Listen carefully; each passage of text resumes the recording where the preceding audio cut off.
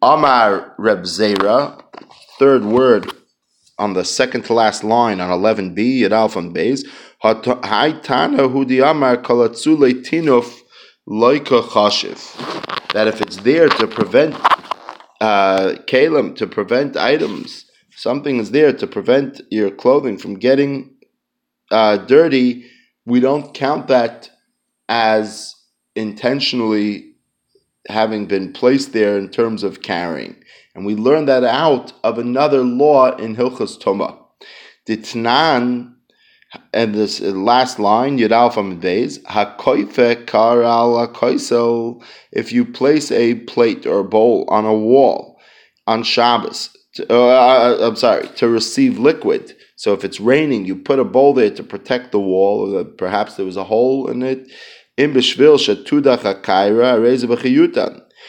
you placed it there in order to fill up the bowl to wash out the plate, so you wanted to do the dishes in the rain, you placed a dish on top of the wall, that would lead you to that water would be considered intentionally gathered water, intentionally collected, and if that water were to spill now onto fruit, let's say that was there, that water would be that fruit would now be considered hochsher lekabbalas atoma, as if it had gotten wet with a liquid which now creates tuma if something tameh falls or lands or touches on this fruit, which until now this fruit would have been dry and would not have been food which is completely dry is not susceptible to tuma unless it has a specific one of the 7 liquids placed intentionally on the food.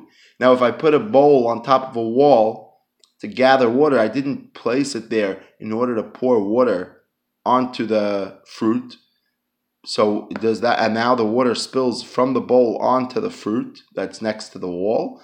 What do we say? Do we say that that's called intentional, since I intentionally placed the bowl there to gather water? So you could say that I wanted that water to be gathered up in that spot, even though I didn't have any use for the water. But or do you say no, that that's considered like it's just coming down on the fruit unintentionally? If it was there unintentionally, that again would reduce the capability of the food to be susceptible to becoming impure, to becoming tameh. That we will get to Mirz Hashem when we get to more dinim dealing with hechsher kalim and things, what makes things susceptible to regular tumah when it comes to tumas eichlin. So if you say that we are going now in accordance with the opinion of the author of this brisa that said if a bowl is placed there to gather water on the wall and it's there just purely to protect the wall, that's considered as if the water that's gathered there is not even gathered intentionally, that could help us out in understanding why the Zav is allowed to carry this pouch on Shabbos. The Tanan, as we learned in this Mishnah, the last line of 11b, Yud Alf Amud Beis,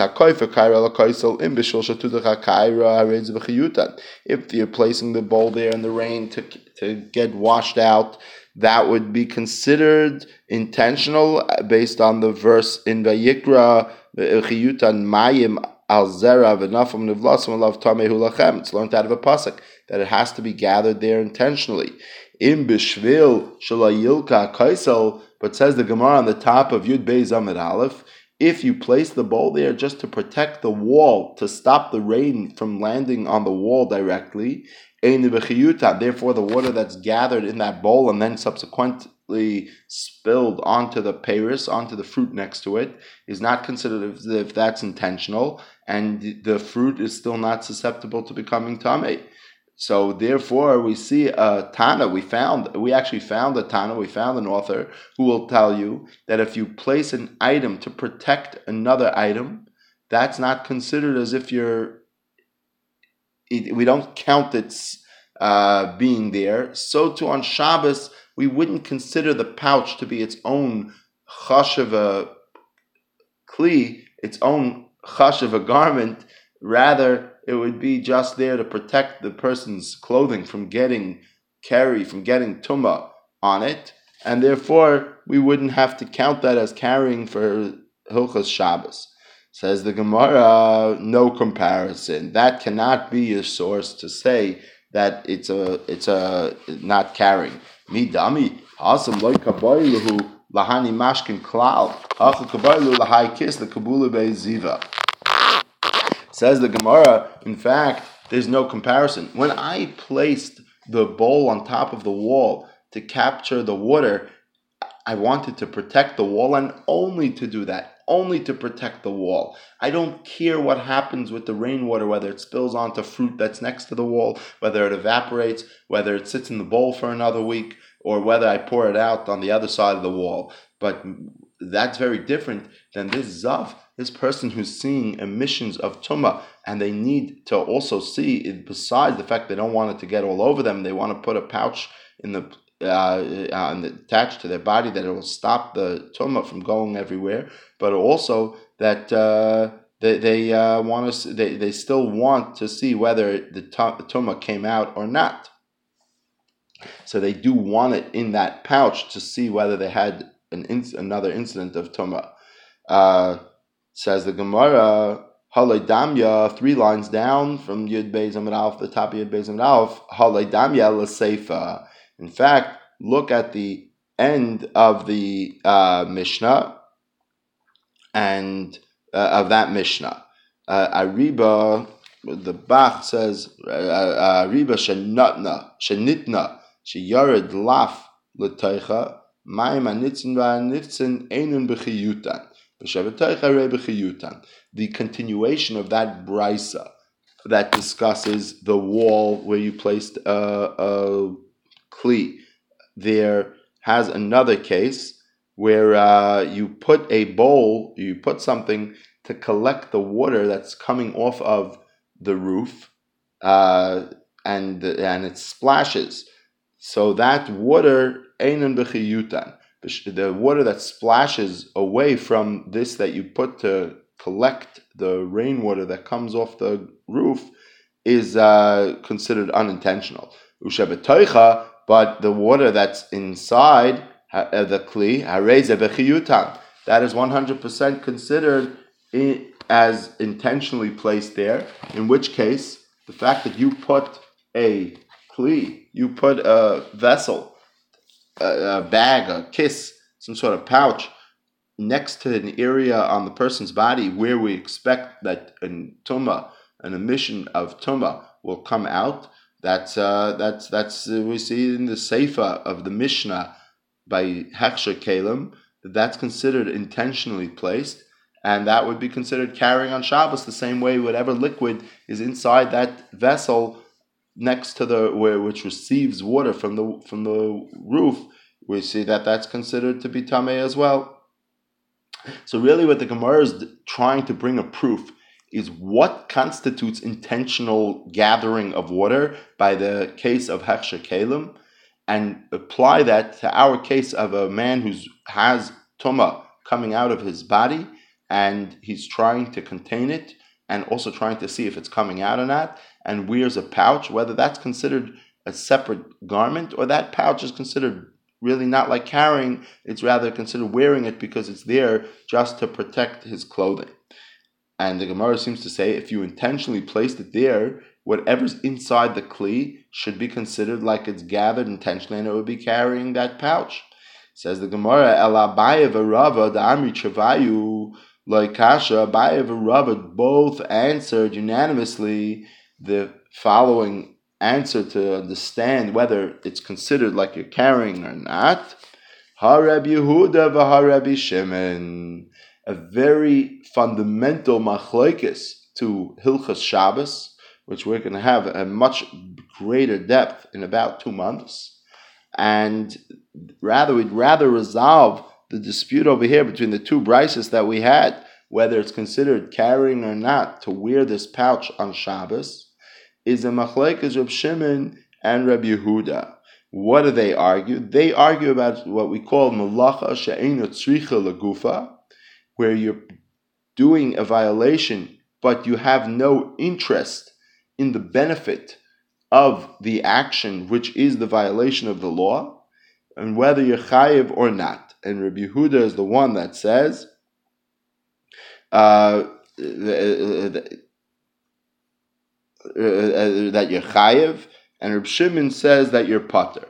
This is a fundamental machlokes to Hilchos Shabbos. Again, a malacha she'ein tzricha legufa. So in this case, where he's wearing the pouch not for the sake of carrying anything, but rather just to he doesn't need. He's just trying to protect his clothing. He doesn't need this pouch. We said, let's say it's on the third day where he saw tumah already for 3 days, so he knows already that day is not a clean day, and he doesn't need the ziva, the emissions of tumah which are coming out of his body. He doesn't need that. He just needs to protect his clothing. So that's like a drop of water that lands on your clothing while you're walking.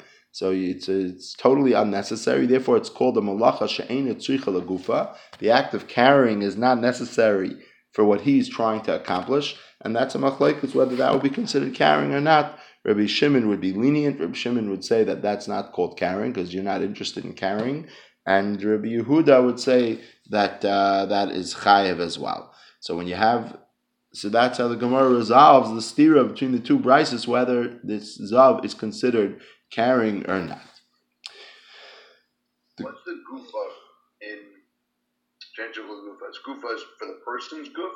For the act, gufa means the act itself. The gufa malacha she'ein tzricha legufa. For what I want to accomplish, the malacha is not necessary for what I want to accomplish. So gufa is the task. Yeah, it's not. It doesn't mean a guf of a person. It means the malacha. It doesn't mean the guf of the object either. Right. I mean, Rashi explains Harab Yehuda.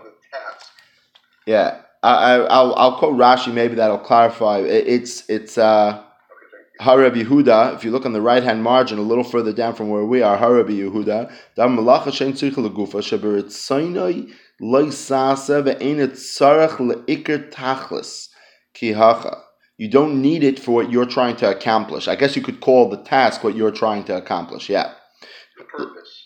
Kihacha she'enet sarach leziva zu shal yada ba kis hazeh. You don't need this tumah, the whatever emissions he had, a seminal emission. You don't need that tumah. That you just need to, it shouldn't get on your clothing.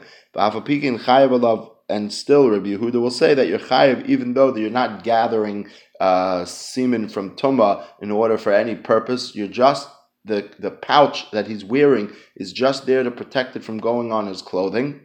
So it's malacha that's carrying she'ein tzricha legufa, not because I need it to carry what's inside the pouch, but rather to protect the clothing. I don't need the pouch to carry anything. The issue would be the carrying of semen, not the issue would not be carrying the pouch. No, the issue would be the issue would be carrying the pouch if it was there to collect something. If it's there, meaning if you wore a jacket and the purpose of wearing the jacket was to absorb whatever, or to that the droplets of rain that would land on your shoulders and would stay on the garment while you're walking, if the purpose of wearing that coat was not to protect you, but rather to gather rain, so then that would be a malacha shetzricha legufa. You need the carrying in order to be able to drink that water later. Here you have zero purpose besides for protecting your clothing. Says the Gemara. With that, start dealing with the most intense forms of both Hilchos Tumah v'Tahira, Hechsher Kelim, and Malacha She'ein Tzricha Legufa. The Gemara launches into perhaps what we would say is a little easier to concepts which are a little more familiar to us. Tani Debei Rabbi Yishmael, back in the Gemara, about 7-8 lines down, Yud Beis Amud Aleph 12a. Tana Debei Rabbi Yishmael. We were taught as follows: Yaitze Adam b'Tefillin b'Erev Shabbos Chashecha. You're leaving your house. It's right before Friday night, and you're going to be carrying your tefillin or wearing your tefillin, so to speak, on Shabbos. You're allowed to wear your tefillin even though you're going to be wearing them on Shabbos. My timer. Now, if you contrast that to our Mishnah back on Yud Amud Aleph, back on Yud Yud Aleph Amud Aleph, we said that you're not allowed to walk outside Erev Shabbos with things which are not, which you may come to carry, like the needle, the chayit of the tailor with his needle. So why are you allowed to wear your tefillin? Since at night you usually take off your tefillin, right? Why would you be allowed to? Why would you be allowed to wear them right before Shabbos? It should be just like our Mishnah. Now, the only thing you can tell me is because I know for sure that I'm not going to come to take them off. I'm not going to come to forget them on and then carry them on Shabbos. Whereas the tailor or the printer or the other cases mentioned in the Mishnah, we had a legitimate concern, that on Shabbos you'll come to be carrying them around. With tefillin, there's no concern. Why not? My timer, even the Amar Rabba Bar Huna Chayiv Adon Mashmash Tefillin Kol Shah V'Shah Kavachomer Mitzitz. Since we know that a person always checks their tefillin at all times, they're feeling their tefillin to make sure they're on in the right spot, and we learn that obligation or from the tzitz, from the headdress, so to speak, of the Kohen Gadol.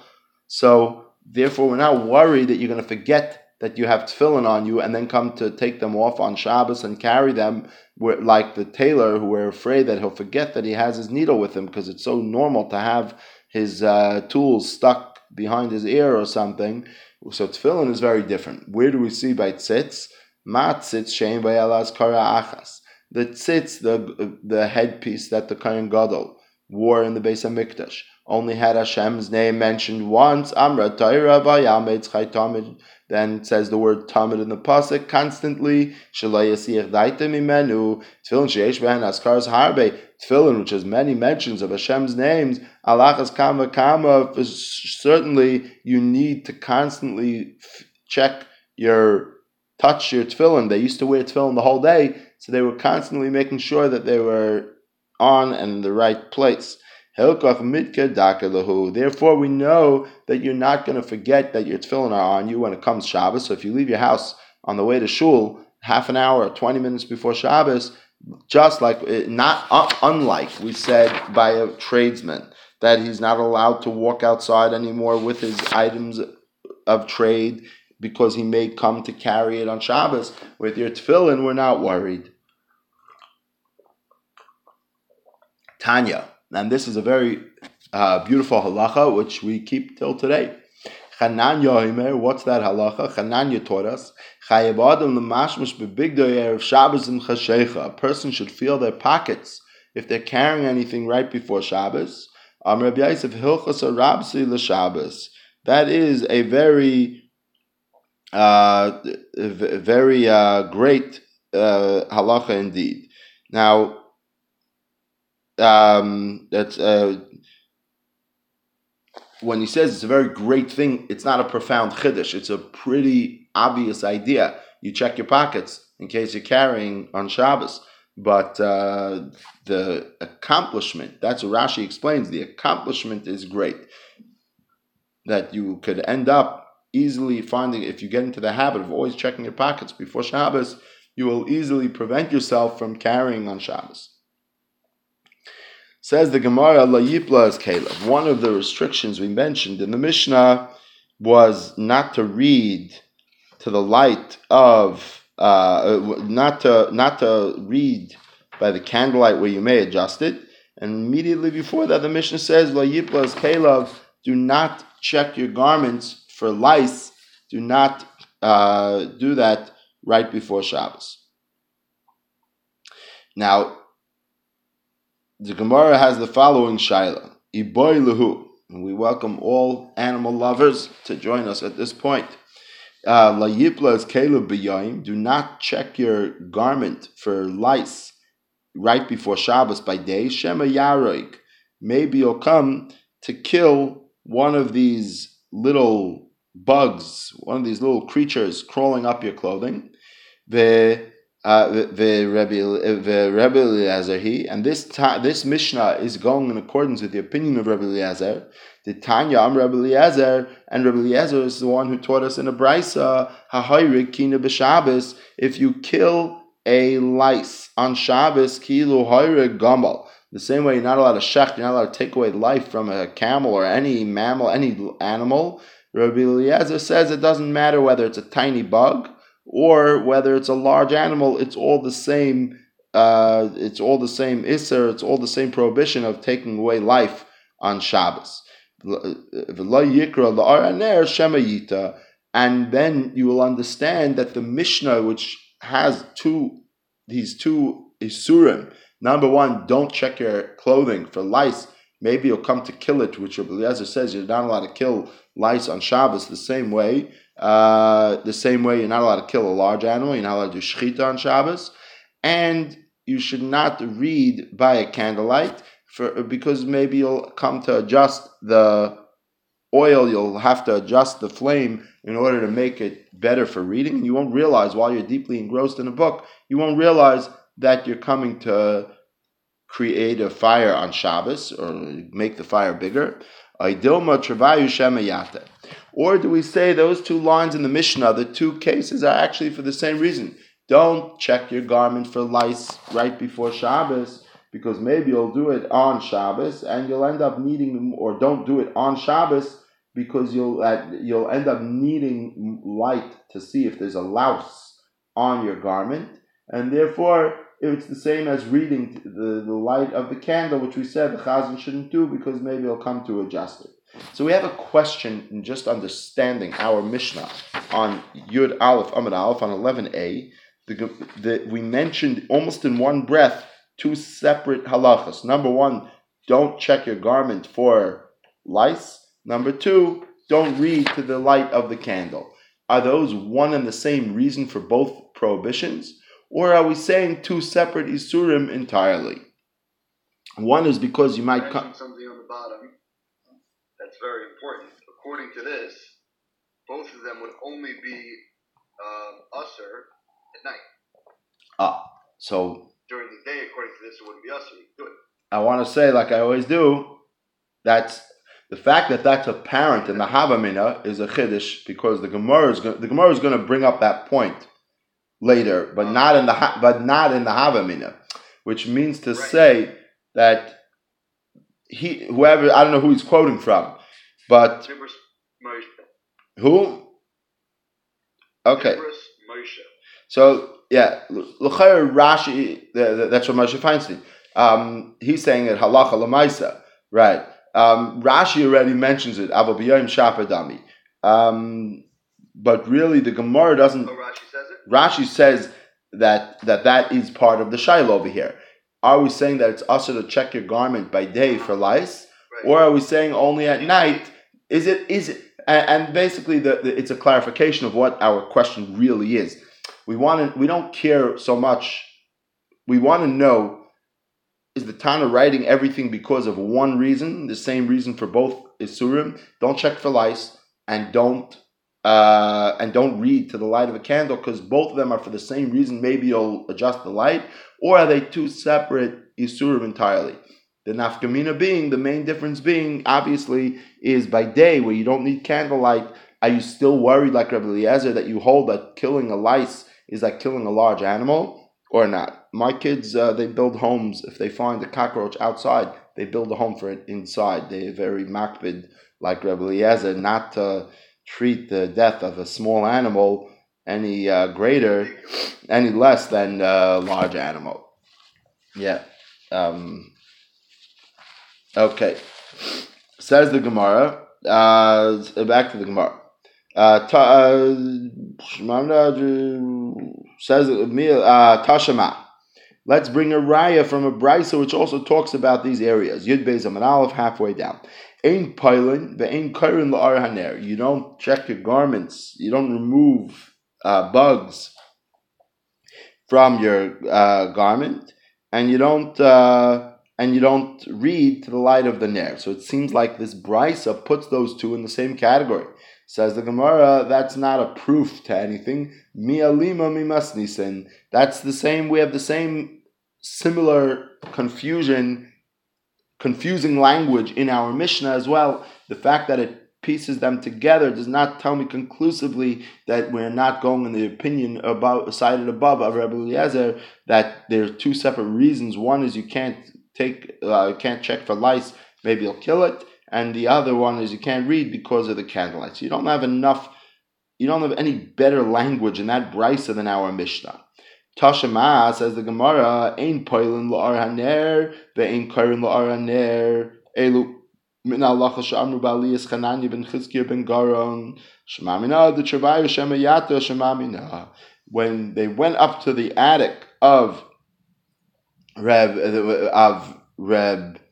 Chananya ben Chizkiya ben Garon, they taught that you're not allowed to check for lice on a garment to the light of the candle, which would mean that if you don't need candlelight, such as by day, it would be permissible. And we said that you're not allowed to read to the light of a candle. So we see that they're really both for the same prohibition of we're only afraid that you'll come to bend the oil or bend the wick to increase the flame, and that's why they're forbidden. But by day it would be mutter. Kamash Malan, that Shemamina, that is correct, and by day you can check your garment for lice, and we're not worried that maybe you'll kill it on Shabbos, according to our Mishnah. Amar Reb Yehuda Amar Shmuel, Afilu lahavchem ben bigdoi lebigdoi ishtoi. This restriction that we're afraid you're going to come to adjust the light of a lantern or of a candle is even to use it to check which clothing a person gets up early to go to Shul Shabbos morning. It's still dark out, and they have one closet. They didn't have a master bedroom closet with two separate closets for the man and the woman of the household. And even to distinguish between the types of clothing in the house would be a problem to use this candle or lantern. Maybe you'll come to adjust it. Depends where you lived. The people in the cities in Mechuzah, the people lived in Mechuzah,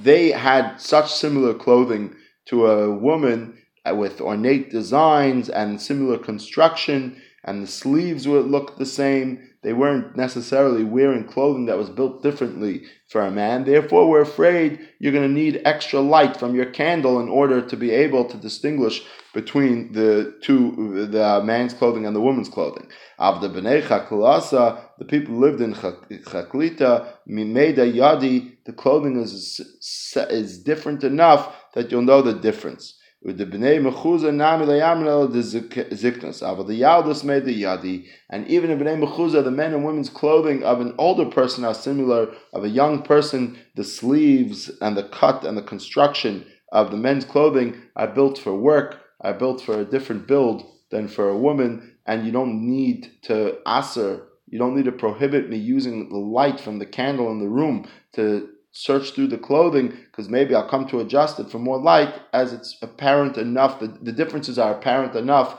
and I'm not worried that I'll come to adjust it.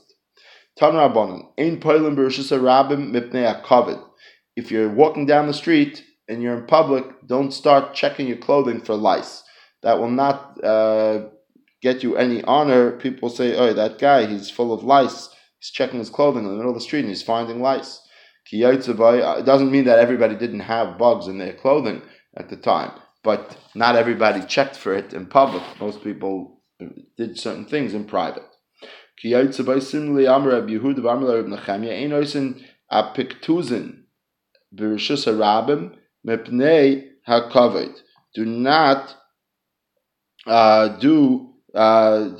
pick apaktuzin. What's apaktuzin? Apaktuzin is vomiting. Right. So some sort of, I don't know if it means that they stuck like a stick in their mouth. They stuck, there's something called, there was a word for it. It's actually a drink. It's a drink. Okay. So people would induce vomiting by drinking an emetic, either to empty the stomach so they could eat further or possibly to relieve pressure caused by overeating. Yeah, I forgot what it was called. It was a famous thing that they say the Greeks, Romans used to do. I forgot what it was called. To get them to throw up after what? Yeah, but they would do it like to be able to eat again. Okay. Tan Rabban. So don't do that in public. Don't cause yourself to vomit in public. Tan Rabbanan.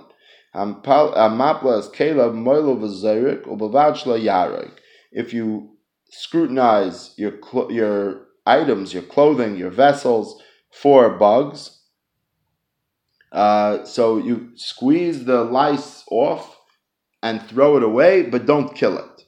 Nothing. So don't kill it. So it's not even hilchos. Well, we're talking. There's two isurim here that we're worried about. Number one, on Shabbos, killing an animal on Shabbos. And the other item is, do you kill in general? Is it a good thing to kill little animals? Take it off, but don't squeeze it. Amrav Huna halacha moilol v'zayrik. You're allowed to squeeze it off and throw it away.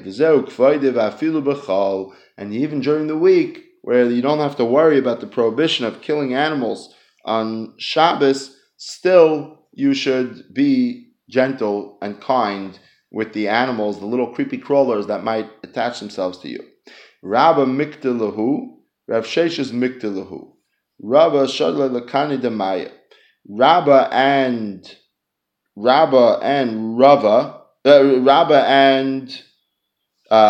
Sheshes, Rabba and Rav Sheshes, they would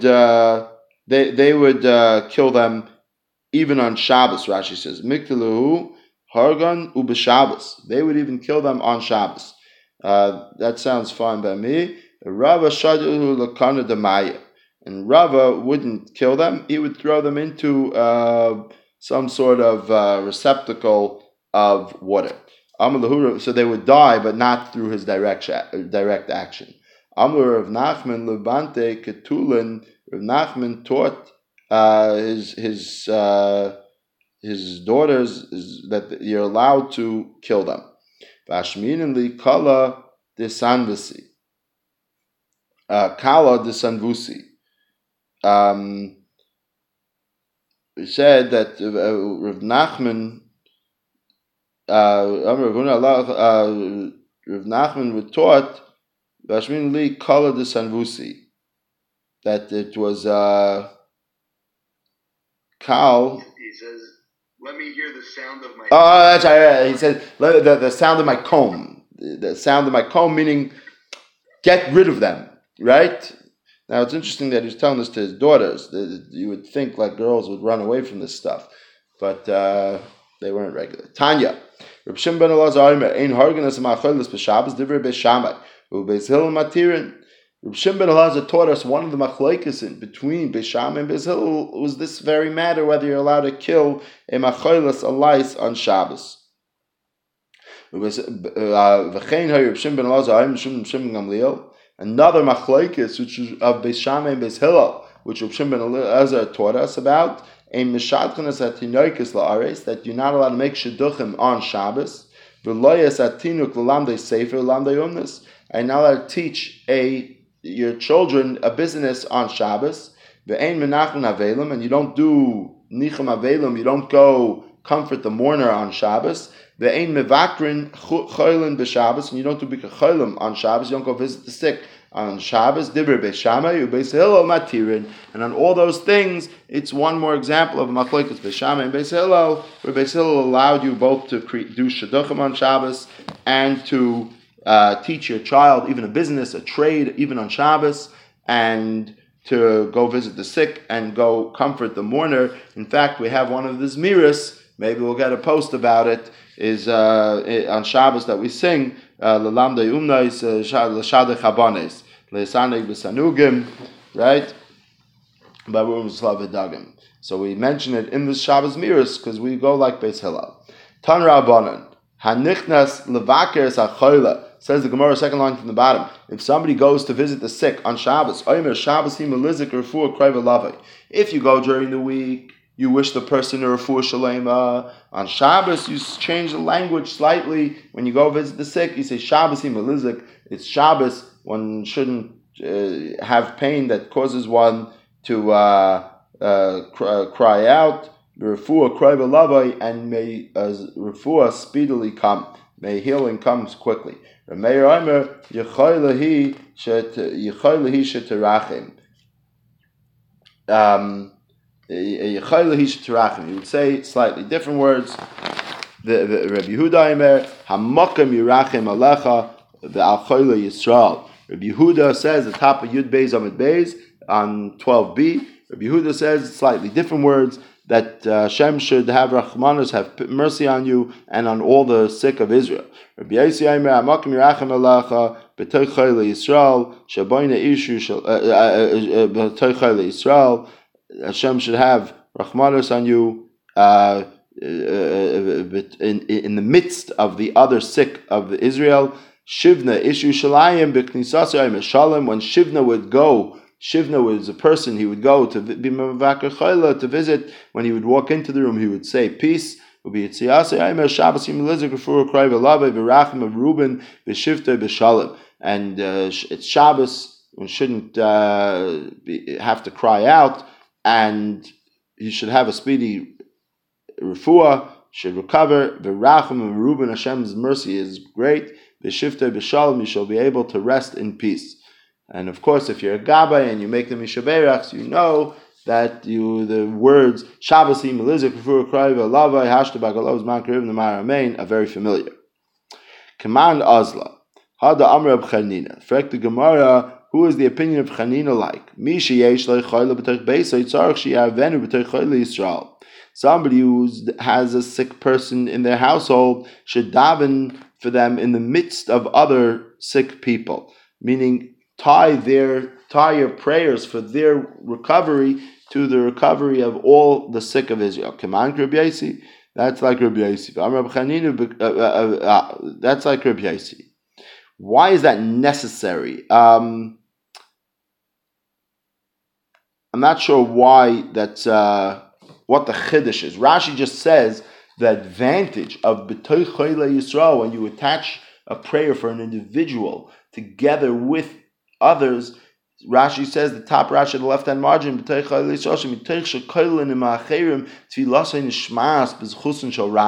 you gain more merit by including them with other people. This way the lens, the microscope is not just on them, it's on everybody who you're davening for. But I'm not sure why that's tied in to specifically on Shabbos, or in general, you don't want to single out a person. Says the Gemara, V'am Reb Chanina, Bekushi, and we had Tiru. We find this language in a few different halachas, that out of pain and out of necessity, so to speak, we had to be lenient to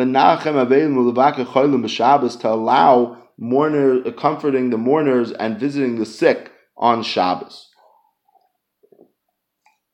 It wasn't our preference, but we did it out of necessity. There's two things that come to mind, of course. Number one, the fact is that if people spend all Shabbos doing Shiva visits and Bikur Cholim visits, it's not going to be much of a Shabbos menucha.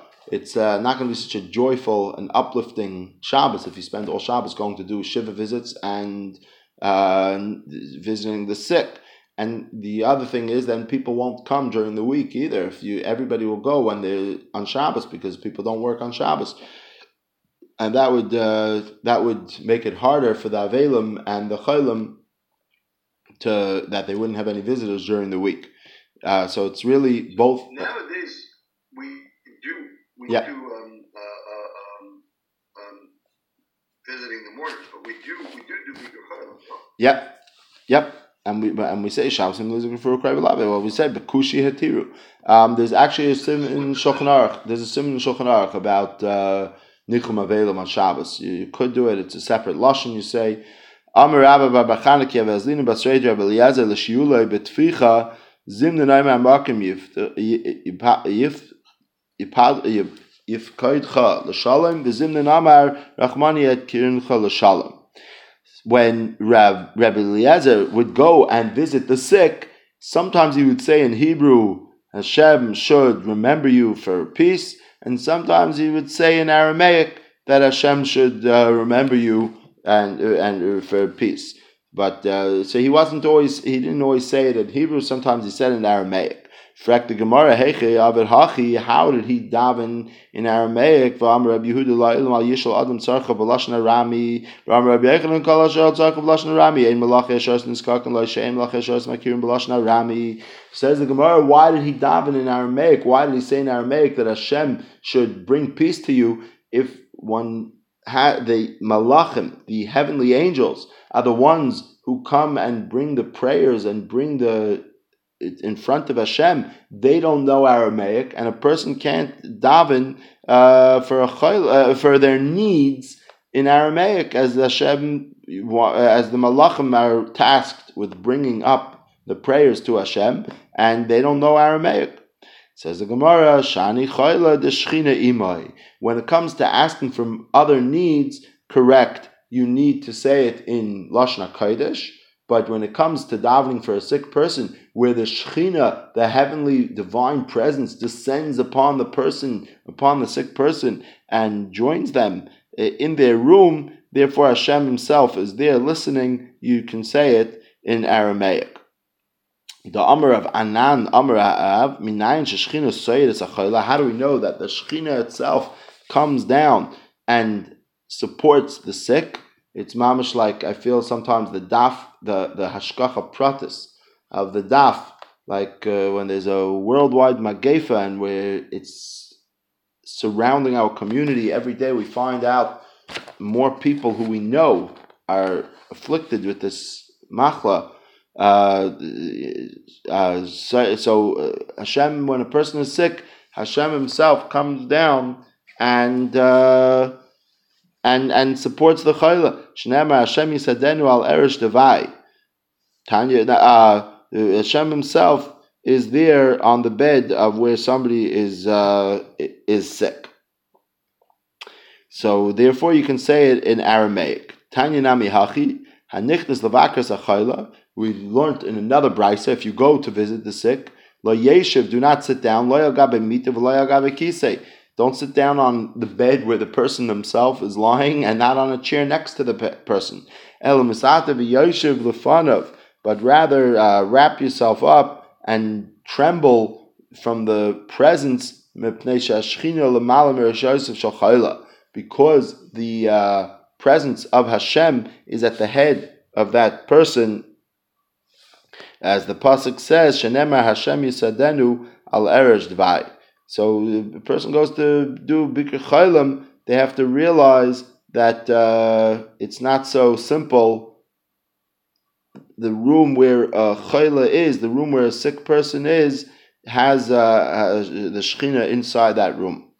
Where do we know that Hashem sustains the sick? Hashem yisadenu al eresh dvai. So mamash, when we find people, we know more and more people who are sick, we know that the Shechina is not abandoning them, they're not abandoned by Hashem. On the contrary, ultimately they're being sustained by the presence of the Shechina in the room with them. The Layikra,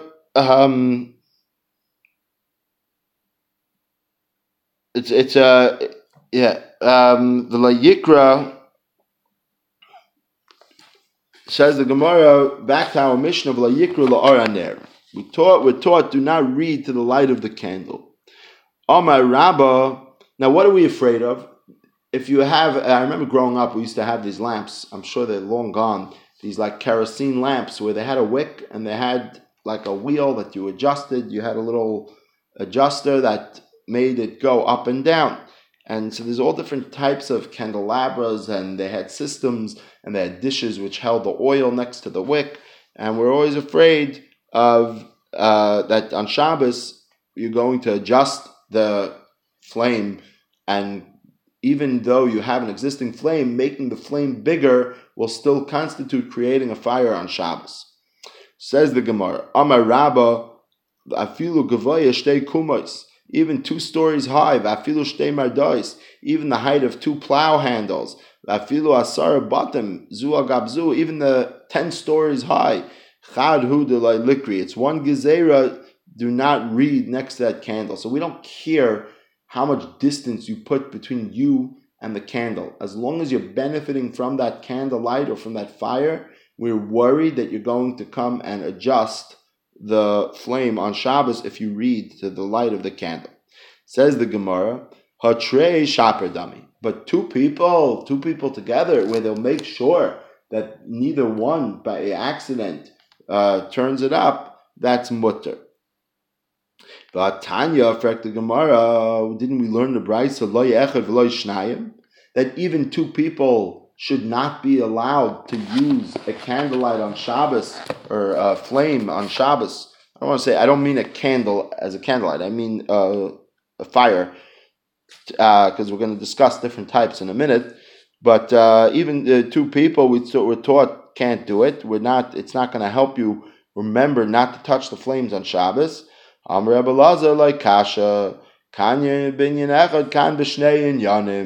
depends. If they're learning together, if they're studying together, so then they'll remind each other. If one of them reaches for the light, they'll pay attention to each other. But if you have 2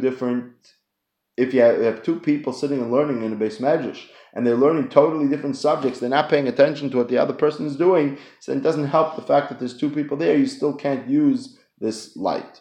And if it's a bonfire, if it's a big flame, so then it wouldn't matter. Even 10 people that are sitting there, you can't read to the light of that fire. Why is a bonfire so much more stringent? So Rashi explains, because a bonfire, you all sit spread out around the bonfire, and you can't even see what the person on the other side of the bonfire is doing, and you're not necessarily paying attention, and therefore it's not a het for the fact that there's other people there. You still may come and adjust the section of the fire that's closest to you. So if you can't read, what could you do with the light? First of all, you can still see where you're going. It's specifically reading which you need extra light, and you can heat yourself and warm yourself up.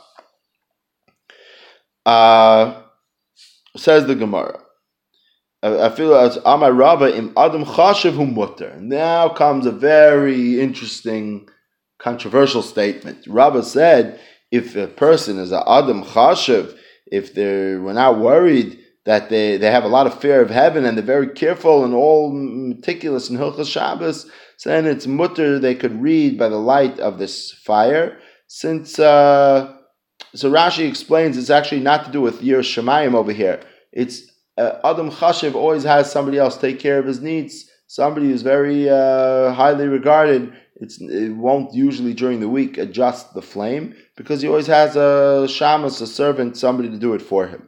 Meisvei, frek the Gemara, la yikra la araner shamayita. We're taught in the Brayso, do not read by a light. Maybe you'll adjust it. Amr bishma ben Elisha, and he ekra v'layet. I used to read all the time, and I never came to a situation where I got confused and I forgot that it was Shabbos, and I never adjusted. Pamachas, one time, kairo bikesh lahatais. I almost did it. I was reading and I was about to adjust the flame. And that's when I realized how great the statement of the Chacham was. Don't take a chance. Even a great person like me could end up adjusting the flame on Shabbos if you use it for reading. Rabbi Nassan said when he heard the story, Kaira v'Hitta, he actually heard that Rabbi Yishmael ben Elisha did in fact adjust the flame on Shabbos. It was before the censors, before the Jewish book publishers censored the story, and he said, no, Rabbi Yishmael ben Elisha actually did the Aveira. He said that he did do it, not that he was almost did it. And he wrote in his notebook, Ani Yishmael ben Elisha karisi v'hatesi ner b'Shabbos. I read and I adjusted the lamp on Shabbos. And when the Beis Hamikdash, when the temple is rebuilt, I will bring a fat chatas, a sin offering for my chatas, for my unintentional sinning. They used to keep notebooks. Every time they did a shaygig, every time they did an avera, they would write down what they owe for the Beis HaMikdash.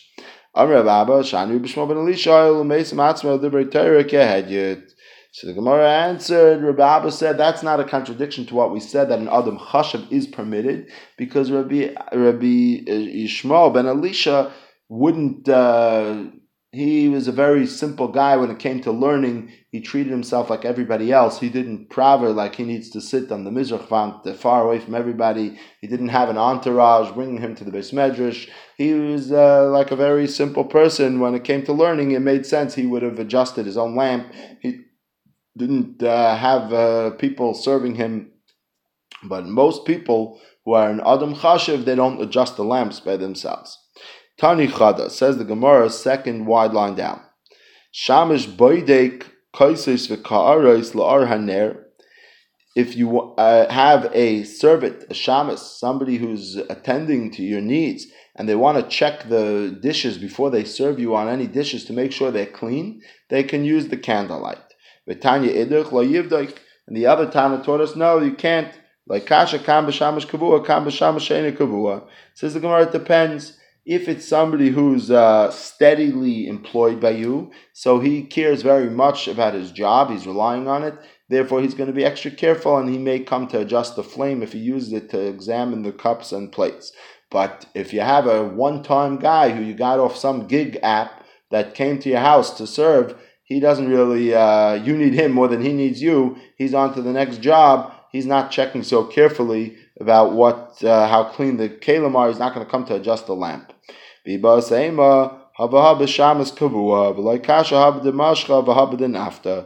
the Gemara, or perhaps we're talking about a shamus who's constantly employed by you, and it depends on the lamp. If it's a lamp of neft, if it's I think what we call what's that stuff called? There's a type of flammable liquid that people use for lamps that it gets dirty on the outside, so therefore you're not going to ever come to touch it yourself because it's so dirty from the oil or from the smoke or whatever it is. Therefore, we're not worried you're going to come to adjust it on Shabbos. Says the Gemara, so what happens if you have a clean burning lamp where people typically will touch it, but you have a shamus who's only temporary, and therefore you're not worried that he's going to really check so carefully and adjust the lamp? What's the halacha? Can he use a lamp on Shabbos to check the dishes to see if they're clean? Amarav halacha vein mayrin kain. V'chein Rabbi Yirmiyah bar Abba amar halacha u'mayrin kain. So Rav said it's permitted, but we don't teach that to the masses. And if you happen to come across the Gemara on Shabbos Yud Beis Amid Beis, you know that the waiter is allowed to use the lamp in such a case, but we don't teach that as a public heter. Rabbi Yirmiyah bar Abba said, in fact, you do teach it as a halachic matter to everybody that it's mutter. Rabbi Yirmiyah bar Abba iklu lebei Rav Asi. Rabbi Yirmiyah bar Abba came on Shabbos to Rav Asi's house. Comes Shemaiah, his shamus got up, kabadak lenuhura desharga, and he checked over the dishes. So Rabbi Yirmiyah bar Abba comes to Rav Asi's house with his own waiter intact, and he comes to check the dishes of Rav